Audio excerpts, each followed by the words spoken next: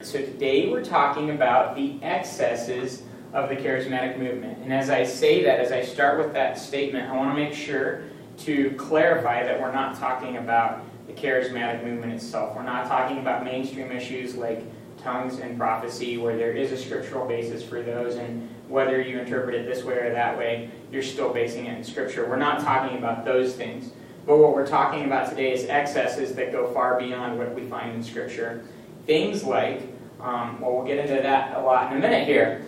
The major quote that we want to start with, though, is by Howard Hendricks, where he says, the main thing is to keep the main thing the main thing. It's pretty simple, right? The main thing is to keep the main thing the main thing. And that is the scriptural principle that guides us as we follow God. We want to keep the big things of Scripture the big things of Scripture. We don't want to get hung up on small things that really aren't that significant. One example that I think is really funny is when Paul talks about being baptized for the dead. Okay? There's a scripture that tells us to be baptized for the dead, or at least talks about them doing it. What if we took an entire denomination out of that? What if we were to start making that a big point of what we do? We don't even know what he was talking about there necessarily. I've heard some good answers. I have some different thoughts myself. But bottom line, it's one verse. And whether you interpret that like the Mormons do and actually do baptisms for dead people based on county records and state records and all that sort of stuff, death records, it's absurd because you're basing a huge part of your faith on one single verse. And of course, the Mormons are way off track in their entire theology, so it makes sense that they'd be off track in that small one. But see, a lot of people are doing the same thing with other small verses. One example that I'll say is Ephesians 5:18. People say that we should get drunk in the Spirit. You guys have probably heard that. I've heard that a lot. I've had people criticize me for not getting drunk in the Spirit. And they always tell me, Scripture commands us to get drunk in the Spirit. And I say, really? Tell me where Scripture says that. And they say Ephesians 5:18. Okay? Well, even if there was one verse that said that, I'd have to interpret that inside the context of the rest of Scripture. But they're misquoting Ephesians 5:18, which says, do not be drunk, but rather be filled with the Holy Spirit, right? So when Ephesians 5:18 says, do not be drunk, this is what I always ask them. Do you think it's talking about the wine or the drunkenness that the wine produces? Well, Jesus drank wine, the Apostle Paul drank wine, Timothy drank wine. So it's not talking about wine there, but it's talking about drunk behavior.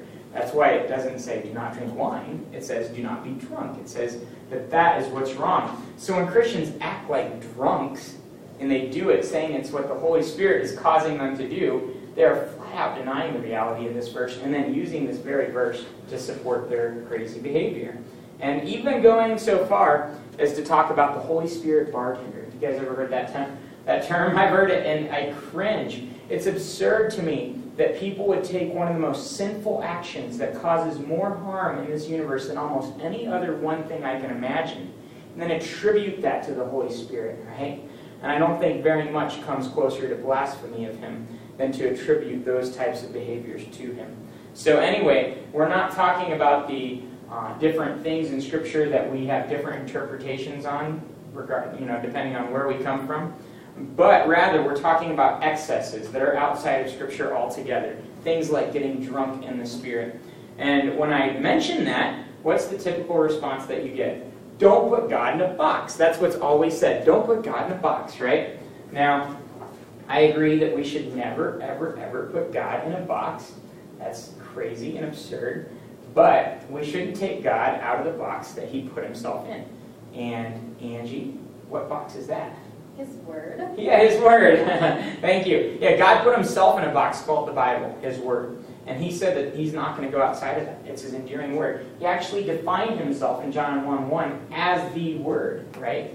And He's not going to leave His own identity of the Word. So we really got to get in the Word, and that's what we're going to do today, and find out what the Word says are the parameters for some of these issues. Now, as we get started, I'm going to mention some of those issues. First of all, like I mentioned a minute ago, being drunk in the Spirit. Right? We already talked about that. Ephesians 5:18 does not say get drunk in the Spirit. Rather, it says don't be drunk. Remember what the fruit of the Spirit is? Self-control. Okay, not drunken behavior. Some people now are starting to promote being high in the Spirit, talking about smoking Holy Spirit pot and marijuana, Holy Spirit meth, and even Holy Spirit crack cocaine. This is crazy. even forcing themselves to vomit after supposedly getting high on the Holy Spirit. A lot of these people, I've seen videos of these guys fondling and sucking on the breast of Christ, the breast of heaven, the breast of Lucy, the milk angel, and even fondling and sucking on cow tits, getting milk all over their faces, and then saying, 1 Peter 2:2 says to eagerly desire the pure milk of the Word. Okay, that's not what 1 Peter 2:2 is talking about. It's not talking about sucking on a cow's tit. It's talking about God's Word helping us to grow out of infancy into the mature people that He's created us to be. Right? And right there in the verse is the context. It tells us what it's all about. But they're taking that and going into these absurd things. A lot of these guys are getting into crazy things like spitting, birthing, revival, actually pretending like they're in labor, men pretending like they are in hard labor, screaming and making very disgusting gestures with their bodies, trying to birth a worldwide revival. That's not where worldwide revival comes from. Where do you think worldwide revival comes from, Dakota? Jesus. And Christians following Him, sharing their faith, making disciples of all nations like Jesus told us to, right? In Matthew 28:18-20. Doesn't come through one man pretending like he is a pregnant woman. The ultra focus on signs, wonders, and healing is scary. Remember, Jesus in Matthew 24 said that that would be one of the characteristics of deception in the latter days, that people would be deceived by people performing signs and wonders. And so it's terrifying to me to look at the church today and see such an emphasis on those things in a lot of churches. And now I'd be the last person alive to say God can't do signs, wonders, and healings. I've seen Him do all three, especially healings. We've seen people healed of testicular cancer. One of the students, we've seen a student that wasn't supposed to live through the weekend come out of a coma with complete healing. In Nepal, I saw an entire village where 20 different people got healed, and the whole village came to Christ. And God started doing some amazing things there as a result of it. So I know God can do those things whenever He desires. And He told you to pray for the sick, right? He tells us in Scripture, especially if you're a leader, if you're an elder in the church, to pray for the sick. So we should pray for the sick, and we should expect God to do His will. And if that be to heal them, we should expect Him to heal them, right? But we should not make that our focus or our priority. One of the men that I'll mention in a minute is Benny Hinn, who's made that his entire ministry, right? And that is not what any of us are supposed to do. Our entire ministry needs to be Jesus and Him alone. Like Paul said, I have laid no other foundation other than Jesus, right? Okay, there is also this thing called the spoken word now, where a lot of leaders begin to think, and I've talked to some of these men, that their own spoken word is on the same level as God's word, right? The written word. So they say God's word exists as the written word and the spoken word. And the spoken word is whatever I happen to be saying today. I actually had one of these leaders in California tell me, he said, the biggest ministry principle I can tell you, okay? I asked him, what would be your ministry advice? It was my first year in full-time ministry. So what would be your ministry advice? And he says, the biggest advice I can tell you is don't rely on whatever God gave you yesterday, but get whatever His spoken word for you today is, okay? He didn't tell me go to God's word every day. He didn't tell me be faithful to do what God's word says every day. You'd think that that would be wise ministry advice. But rather, He told me to look for some unknown spoken revelation on a daily basis to know what to do. That's not Christianity. That's actually following whatever, idea or thought happens to come into my head that particular day. Okay, there is greed, materialism, and a desire for money in a lot of these areas like you'll never find it anywhere else almost. Even to the point of people manipulating Scripture to try and get you to pay them money to make certain things happen for you. I talked in this class earlier of a friend of mine who had paid $20 twice to this ministry that promised that your mortgage that would be miraculously paid off if you'd send them $20. Can you imagine this hoax? Send the ministry $20, we'll pray for you, but if you just want people to be out of debt, why don't you just start praying now, right? Why are you waiting for a 20 to start praying? They said, we'll pray for you, and then God will miraculously make your mortgage disappear. It'll be paid for. And this gullible friend of mine actually paid $20 twice, and trying to make sure that they got their mortgage paid off. And this ministry actually obliterated a verse from the Old Testament where King Saul said, if anyone will go and fight this Philistine, I will make his house free. Okay, looking for David before he found David. And the verse that they're using said that, it says, the king, will, make, your house, free. And so, saying that God would make your house free if you supported their ministry. Absurd greed, but with deception, trying to lie to people. And deception is another key characteristic of this movement.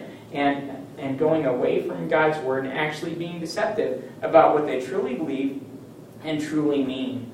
Okay, a hyper focus on demons and angels. I've actually had somebody tell me, if you want to win your city for Christ, you got to find by name every demon that's in your city and cast that demon out of the city by name. That's not Christianity, guys. I know people that will nail crosses into the mountains around town trying to drive out the evil spirits, or nail planks into the ground with scripture verses written across them. That's not how we win a town for Jesus. Your prayer doesn't have to happen in a geographical location for God to hear it and answer. Your prayer can happen in a basement and be just as effective as anybody praying on a mountain peak, right? But what's happening is people don't really view God. A lot of these people would tell you, don't put God in a box, but they are putting God in a huge box. I know that my prayer is going to be answered according to God's will no matter where I stand on this earth. But when somebody starts to think, I have to drive a pillar into a mountaintop to get God to answer it, what's that? That's just like works-based religion. And it's believing that God really can't answer me and do his will unless I fulfill certain physical criteria ahead of time. Right? So this hyper-focus on demons and angels is crazy. And then people even get outside of Scripture on that. Of course, demons are real. I've seen demons. This is no joke. Of course demons are real. And I'm not going to live my life in fear of them. And I'm not going to live my life looking for them and searching for them. If I come to a place where that's an issue, we'll deal with it at that point. And as a son of God, I have authority over all those things through his blood and through his name alone. All right? A lot of times these people are overly focused on visions and dreams. Can God give you visions and dreams? Absolutely. Does he promise that he will, especially in the end times? Yes. He promises that we will have more dreams and visions. Right? So I'll be the last one to tell you that that can't happen. On the flip side of the coin, not every single dream that you dream has a spiritual meaning to it. Right? Not every single thing and thought that enters your head is a vision from God. Some might be, but I'm guessing probably most of them are not, right? And when it is, like even if it is a dream or vision from God, well, that's going to have a high level of accountability and confirmation before you accept it as such. You would never accept it just because you had it and it must be from God. Okay, mysticism is making a resurgence or a surgence. I don't know if it's ever been in the body of Christ lately. And this is crazy. Mysticism has existed for millennia in non-Christian secular traditions. But now things like stigmata, astral projection or spirit travel, engaging, even one man calls it engaging the cloud of witnesses and seeking their assistance in this life. Just to clarify, remember what happened when Saul sought Samuel in the Old Testament and he sought his assistance? Remember that? And God says he killed Saul for doing that. Right?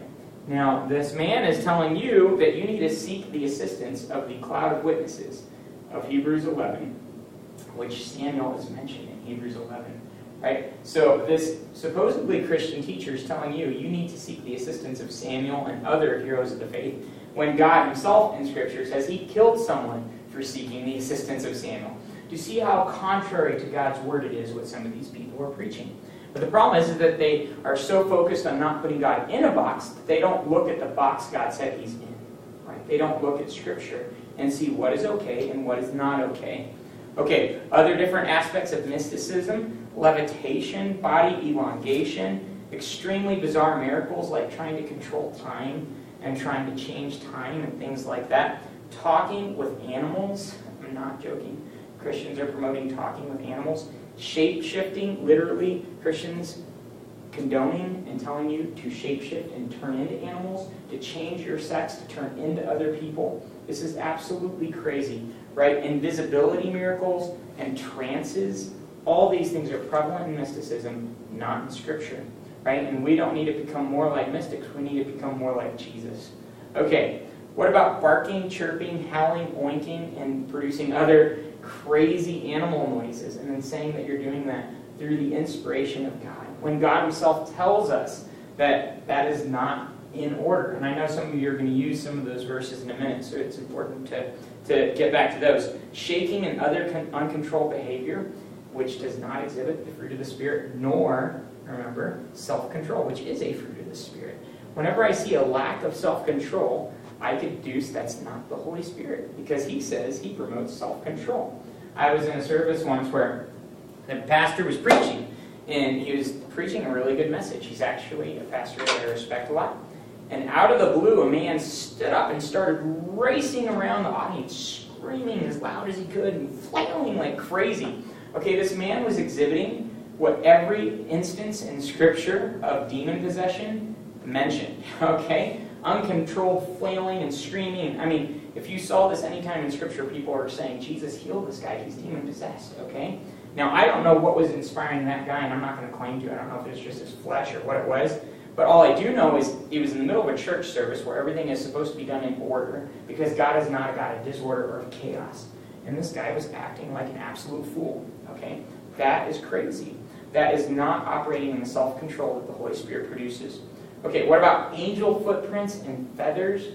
Even though the angel feathers that have supposedly fallen in different worship services were all analyzed by Charisma Magazine, a Christian charismatic magazine, and found to be nothing but bird feathers, these people still almost worship these as angel feathers, as if angels even had bird feathers, right? I think angels are spiritual in a sense that's far beyond a physical bird feather. Anyway, but these signs and wonders are leading people far away from the truth of God's Word. Gold dust and gold teeth, as if the tooth that God designed perfectly for your mouth is not sufficient and you need a gold one, right? A gold one is not, I mean, if that was the best, God would have made them all gold in the first place, right? Okay? But He gave us His perfect design. And I don't need gold for money in my tooth because I have to start pulling teeth to get money, right? When God already told me in Philippians 4 that He'll provide all my needs. Does that make sense? I don't need gold dust to fall for God to provide my needs. I need to tithe and be generous with the money that He's given me so that He can bless me in turn, right? So a lot of this stuff is absolutely crazy. And they've been found to be frauds. Again, the gold dust has been analyzed also by Charisma Magazine. Found to be nothing but plastic glitter. That's it. And they actually have videos of people, Sylvania Mikado, one of the main proponents of this, shoving it in her hair before she goes out to preach so she could shake her head and it'd fall out. And hundreds of people, even thousands of people, would freak out and think they're witnessing a miracle, when in reality it was a fabrication by this woman that was doing nothing but slaughtering God's sheep and taking them for their money. Gemstones falling from heaven, literally. And then they've caught this on video too. Major proponents of this, having people above the auditorium chucking fake gemstones into the audience, right? And they've caught it on video and then confronted those people. Okay, what's this all about? You're faking a miracle from God. Oh, well, that was just part of it. It was also really happening. Come on, guys. Don't be so shaky. They've actually caught people. I think Glenn Smith was one of the guys that caught a big pastor in Arizona planting real gemstones throughout his church so that people would find them and think they were from God. And then when they confronted him with it, he even said, well, okay, so you caught me, but it doesn't mean that the rest of it isn't real. God still gives us gemstones. I was just helping God along. Okay? Well, if it's a miracle, you don't need to help God. God can do what He wants. And besides, God's not going to do a miracle that causes you to be jealous and greedy. He already said that those are not the things that He is after. What about manna? That's a huge one. Back in Exodus, when God's talking about manna, He talks about putting it into the ark for the future generations to see, indicating that future generations are not going to have any manna. Right? I don't need manna to come down. Right? I am well fed. And in fact, remember what Jesus said? That He was the manna that came down from heaven. So Jesus Himself is the manna that we need to seek, right? The food from God. I don't need to seek some other bizarre miracle to feel like God is connected with me. All this goes back fundamentally to a concept on life, or a perspective on life, that I am not satisfied with Christ alone, and I need something more.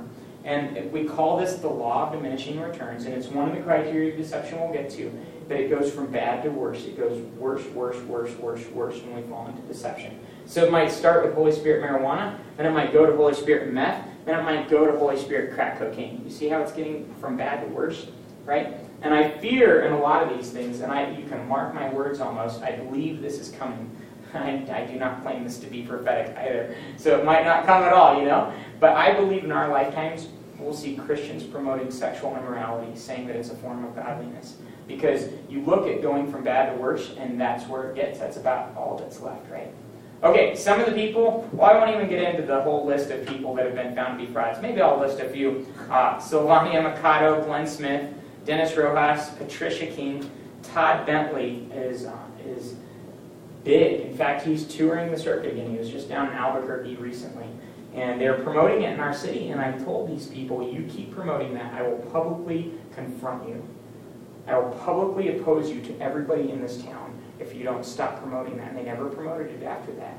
This man is off track scripturally, kicking people in the face with his biker boots because he says the Holy Spirit told him to, ramming them in the stomach with his head because he said the Holy Spirit told him to, having bizarre experiences, telling people that Jesus is going to physically return to earth for one of his meetings, even though Christ told us that would not be the case, and Christ told us to watch out for people that claim that, right? Because he said we would all see it when it happened. And this man, beyond just his deception, he had a huge affair with his secretary, okay? This is just like 2 years ago. Leaves his wife, has an affair with his secretary, actually started the affair before he left his wife, then divorced his wife, then married his secretary, who he's having an affair with. Left his so-called ministry for about a year, and now he's back doing it again. And that's not repentance, that's not godliness. In fact, Scripture, if you look at 1 Timothy 3, is very clear that if somebody is sexually immoral, they should not be a leader. Or if they've fallen sexually, they should not be a leader. That doesn't mean that God can't restore them to a place of ministry at some point in their lives. But it does mean that there's going to be some serious time involved in them building credibility and getting past that sexual immorality. Does that make sense? And I know people that have fallen in sexual immorality, and they've intentionally stepped back and said, I need to not be in ministry for a while, and I need to focus on God and grow back to a point where I can actually be trusted again, because they just broke some people's trust. Okay, Todd Bentley, Benny Hinn, who's probably one of the most famous people in the signs and wonders and healing and name it and claim it aspects of Christianity, just got divorced recently from his wife after a lot of pictures came out in the tabloids of him walking hand in hand with another ultra-charismatic leader, right? When he was married to his wife, and his wife divorced him right after that. He claims nothing was happening with this other woman. I'm going to give him the benefit of the doubt. I know he's my brother in Christ. But those are not things that the Holy Spirit produces, right? And a lot of these people are being found out. Again, a big one that is promoting a lot of the stuff that I just mentioned is John Crowder. And we also opposed him. He came to our town about 2 years ago. And I took a very public and hard stand against him and took a lot of flack for it. But also, as always, when you take a hard stand for the right thing, you can know that you're being true to God. And a lot of leaders, probably 75% of the leaders that talked to me after this hard stand thanked me because they didn't know who this man was, and they thanked me for warning them in their churches about him. But probably about 25%, only 7 or 8 leaders were pretty mad at me for taking that stand. But that's okay, guys. So that's kind of the description of the excesses. Now, what is the box that God put himself in regarding these issues? And we're going to go to Heather. So Heather, why don't you come up and share with us some of what God's Word says?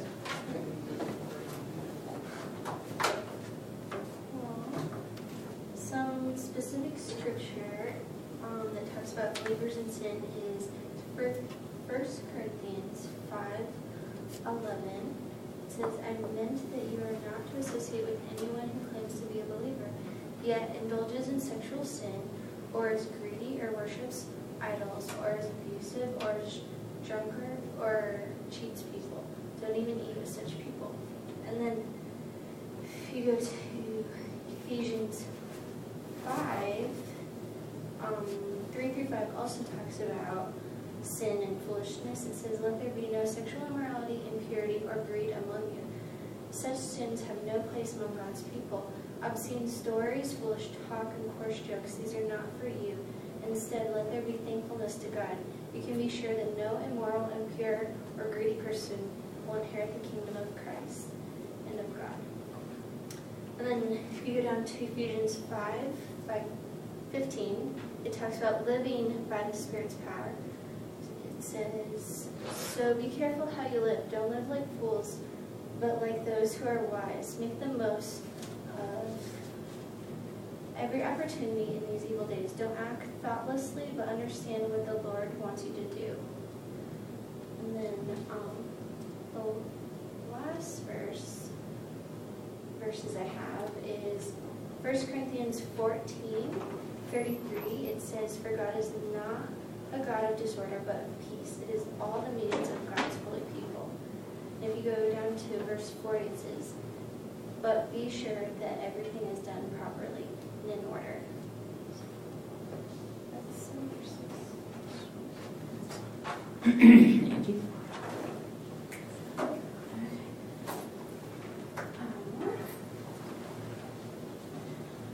Okay, so some biblical principles. For and against, just like Nate said, God really is able to do all things. It says over and over again, Mark 10:27 is a specifically saying, with me and things are impossible. With God, all things are possible. And also, Matthew 17:20, where it says, "Be the smallest mustard seed." You can say from this mountain, move here, and it will. So God is really able to do incredible things for us. He does perform miracles. Peter escaping from prison, Saul's conversion, in Acts 12 and 9, respectively. The Holy Spirit does intercede for us, tells us things, prays for us, and to eat. And we're able to see stuff through that, like in Galatians 5. Love, joy, peace, patience, kindness, goodness, gentleness, faithfulness.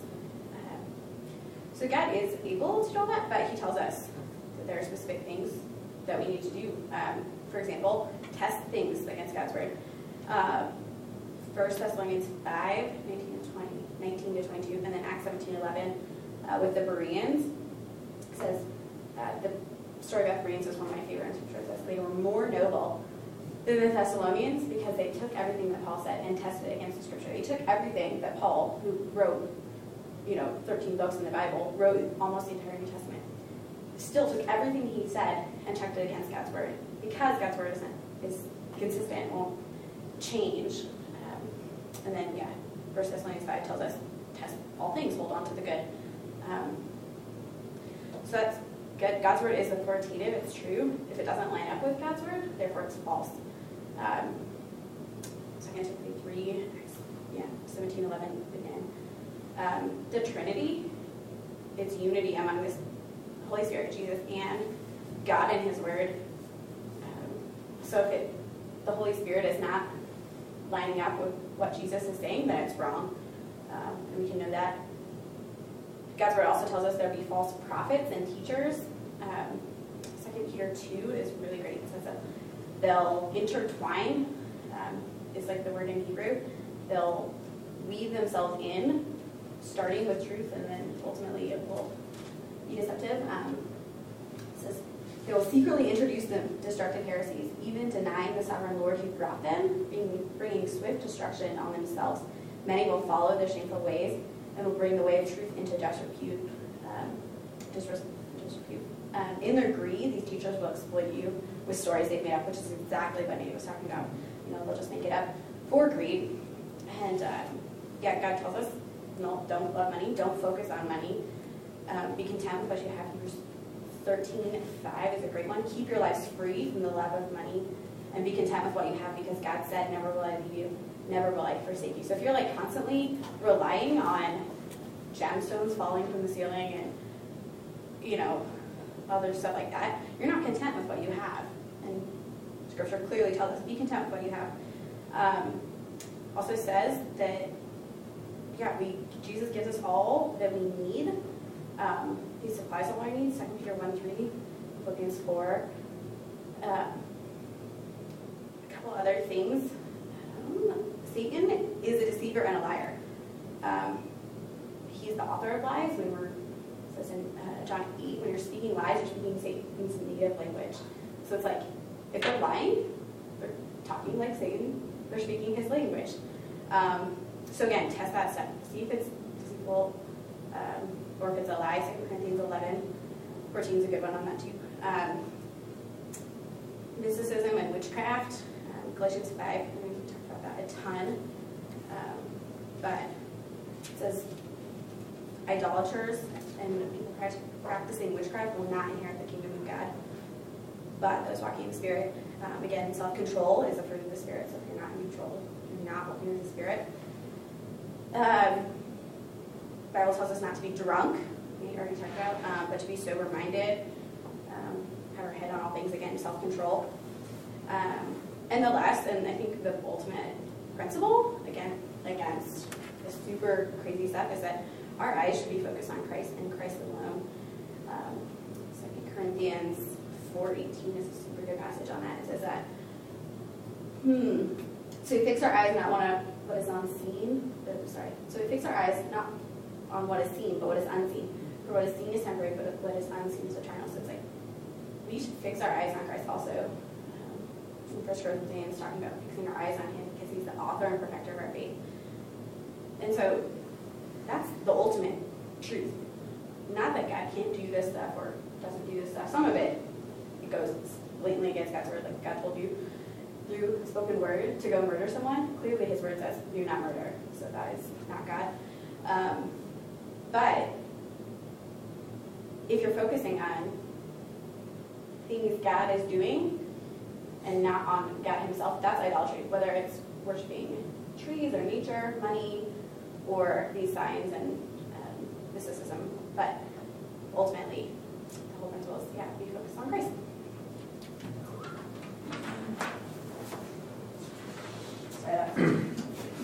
Alright, so I'll try to go quick here. Alright, so any of these issues, we have criteria for deception, and all of them do. So like Nate went over a lot of these, and first one, emphasis on signs and wonders. I mean, gems coming down from heaven. I mean, if you're relying on that, like, that's not good at all. Division among believers, what they believe is obviously not God's word, and what we believe is truth. That's going to divide us.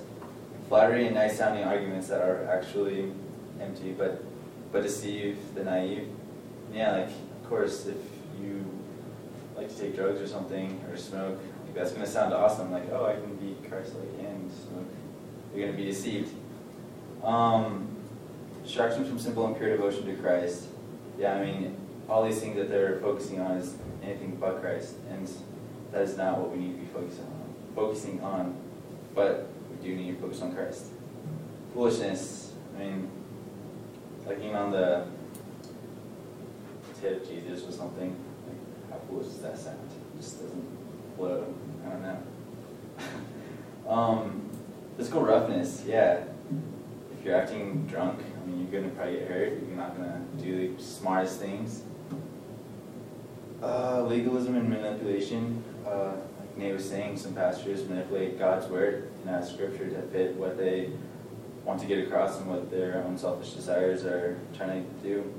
Special revelation from God, an uncommon form of Christianity. There's many stuff like that, especially with like I saw some of John Crowder's stuff. I mean, it's just crazy how that guy thinks and what he's trying to get, how he thinks of God. Speculation and fruitless discussion. If it's not talking about Jesus, it's really fruitless. And that's what a lot of them deal with. Distraction from doing God's work by faith. If you're not focusing on God, you're not working or doing anything by faith. Confidence without understanding. I mean, it sounds like a lot of these people really don't have a good grasp on God's word, and so they're not really following His truth. Does it continue going further and further away from truth and getting crazier and crazier? Absolutely. I mean, like Nate was saying, like, you might be a spiritual pot and goes spiritual meth and just gets bigger and bigger, and gets crazier and crazier. Strange doctrines, myths, stories which differ from sound doctrine. I mean, it's just for stigmata, levitation, all this crazy stuff that it's crazy, you know. Hidden agenda is a big one, like Nate was saying. Pastors, leaders they really just greed, and they want to tell these things to fit their desires and stuff, and want money and whatnot. Sensuality and appeal to people's fleshy desires and emotions. I mean, yeah, It's a big one, you know. If people want to go drink and they can find a way to do that, like they can go for that and try to, and then fall into their sinful desires. Greed materialism, yeah, big one. If you're not focusing on God and really relying on Him that He's providing everything for you, and you just want gems or gold dust to come into your life and make everything awesome and pay everything off, I mean, you're being deceived. Taking advantage of people, again, like you can, like Nate was telling about, send us $20 and God will pay your mortgage off. Like they're just doing that just to get money. Pride, it's a huge one. I mean, I know. Even when they were confronted about how crazy it was, they're just like, no, it's not crazy. The promise of freedom, of something more, all of them say that. They're all saying that, oh, if you do this, you know, you're going to be right with God. And it's definitely not right. And last thing, non-Christian actions, all that stuff is just leading us into deception, not really following what God wants for us, and we're not acting like Christians. So, that. Sweet. Let's conclude it out.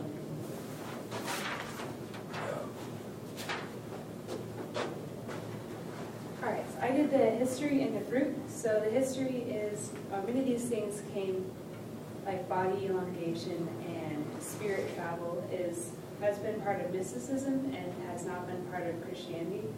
And it's been part of mysticism a lot longer than it has been part of Christianity. And it has been in part of scriptures hardly at all. Also, many of the things that the charismatic movement does are bits of scripture that like it's true. It was in scripture, but it's taken out of context and then blown out of proportion and made to be way more important than it needs to be, whatever was meant to be. Then some of the fruit of this stuff is failing to test and discern the spirits, failing to test prophecy, gossip, backstabbing, division among believers, like Dakota said, sex, as an S-E-C-T-S, being very carnal, being deceived, and being immature and being very greedy. There we go. Yeah, so that's kind of all of it. It's crazy. I would encourage you guys, expect the bad to go from bad to worse. Like Scripture tells us, I've heard actually the same pastor that was telling me that I needed this spoken word every day and neglecting somehow the Word of God. And obviously, I know God can talk to you in your mind. He can talk to you in your thoughts. He can talk to you through another person. But that would never be, I would never put that on the level of His written word. You know what I mean? I know for certain that His word in Scripture is legit. For today, it's living and active, Scripture tells me. Right? But I heard that same pastor actually screaming in church, I command you, God. I command you, God. I command you, God. Do this. I command you, God. And he's not the first guy that I've heard saying that. Another person that I heard saying that, I asked him, wait, you're commanding God? I mean, God is God. God commands us. We don't command Him. He goes, no, God likes it when we command Him. I just went, is this just like make-believe day? You know what I mean? Like, why would you even want to command God? I mean, seriously, guys. That's pride at a level that I have never even comprehended. Right? I mean, to think that me, a sinful, finite human being, would have the capacity to tell God what to do. That's just absurd. That's why Satan fell from heaven. Literally. Okay? So expect things to go from bad to worse, and expect some of your friends to buy into it. I'm not joking. People that you respect and love more than you can imagine will totally buy into this. And I say that only because people I have discipled have bought into this. People that have come through our ministry have bought into this. And it's not because they're bad people. They love God as much as any of us in this room.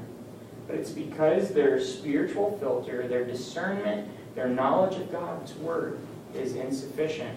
And they are really ready to grab something regardless of what Scripture says.